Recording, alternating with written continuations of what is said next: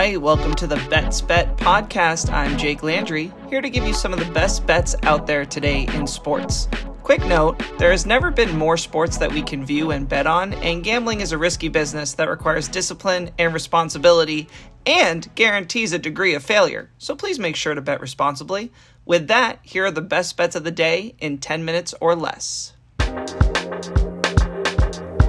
Let's start with the MLB slate today. Looking at the evening slot, we have 11 games. Let's start with 4 teams that I think are going to cover the spread tonight, which means win by more than 1.5 runs. Let's start with Tampa Bay, who's going up against Detroit. Now, the game is at Detroit, but Reese Olson is pitching tonight, and when Detroit has had Reese Olson pitch, they've lost 8 of those 11 games. Also, in his last outing, Reese Olson was beat up by Miami. I think Tampa Bay will be able to take advantage of this young right-hander. Now, it looks like Tampa Bay is going to have an opener, so don't be fooled by the pitching comparison here. Olson will pitch at least 4 or 5 innings, depending on how it goes, whereas Zach Littell might be out within 1 or 2 innings. Detroit's the type of team that can ruin a great bet, but I just don't see that happening today. Houston. Now, Houston's definitely a different team than the dominating, trash can banging, championship winning team that we know, but they are legit. Last night, they narrowly lost to the Yankees, and they had won their previous 3. Severino has been getting shelled this year, especially recently. He's pitching for the Yankees. If you don't believe that Houston's going to win the game, then take them to win the first 5 innings, but I have them to cover the 1.5 run spread. Milwaukee. Now, it is about time in the season where any team that is playing Pittsburgh has to be looked at as a team that is likely to cover the spread. Last night, Pittsburgh put up Mitch Keller, their young ace who has been great this year, and Milwaukee hung 14 on them, and Pittsburgh got 1. The pitcher today has an ERA of 9.19. Colin Rea, on the other hand, for Milwaukee, has been pitching well. So Milwaukee is going to win by 2 runs, but I wouldn't be surprised if they won by 3 to 5 or even 7 runs. Last on the top 4 teams to cover the spread today is Baltimore. You couldn't have 2 teams going in a more opposite direction than the Mets and Baltimore right now.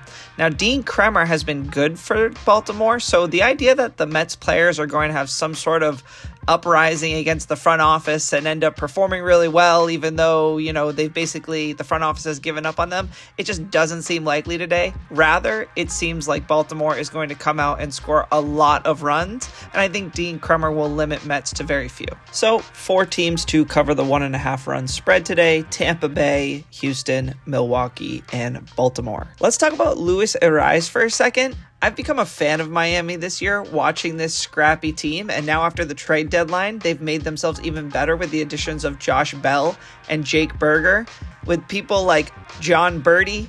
Joey Wendell has been cold, but this is a team I like to bet on for props, and just to give you some perspective, Luis Ariz, if you had bet on him in every game in July, which was 25 games, to have 1 hit, you would have hit on 19 out of the 25 games. There were only 6 games where he didn't have a hit.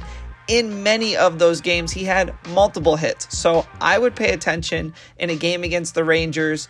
The Rangers have been giving up runs. They have been having some games that are sort of run fest slug matches. I could see this happening with Miami tonight, and I would look for Ariz to have multiple hits. Another game which does seem like it has the potential for some props or even a team to cover the spread is Boston against Toronto.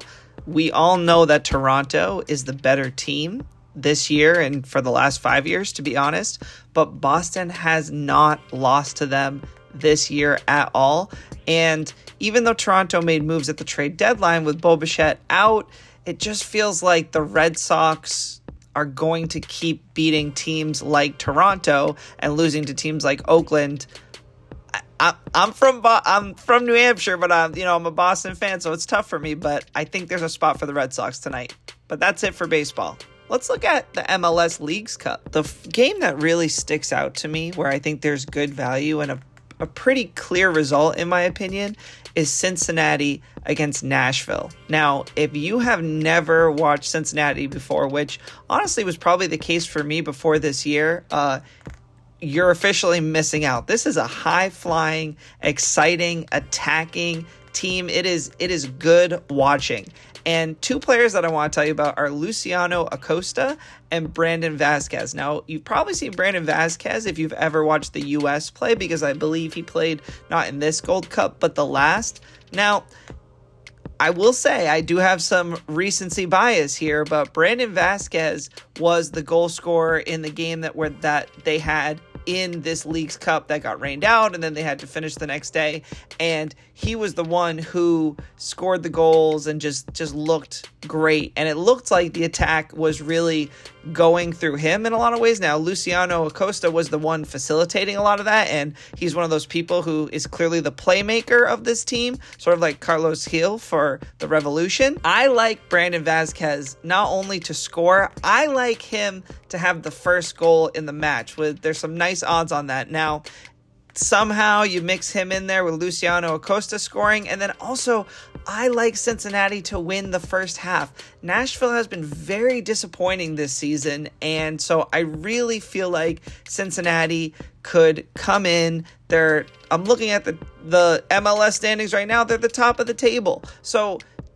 I just really feel like there's an opportunity tonight to get Cincinnati on plus money in a Leagues Cup game that I don't really ever think, even if Nashville does come back and make it close and scores goals, I think Cincinnati's going to have many more of them, as many as 3 tonight. I also saw a bet of 3+ goals for Cincinnati for some delicious plus odds. So I'm high on Cincinnati tonight. There will be plenty of English football coverage as the Premier League begins next week, but for today we have the championship kicking off this afternoon.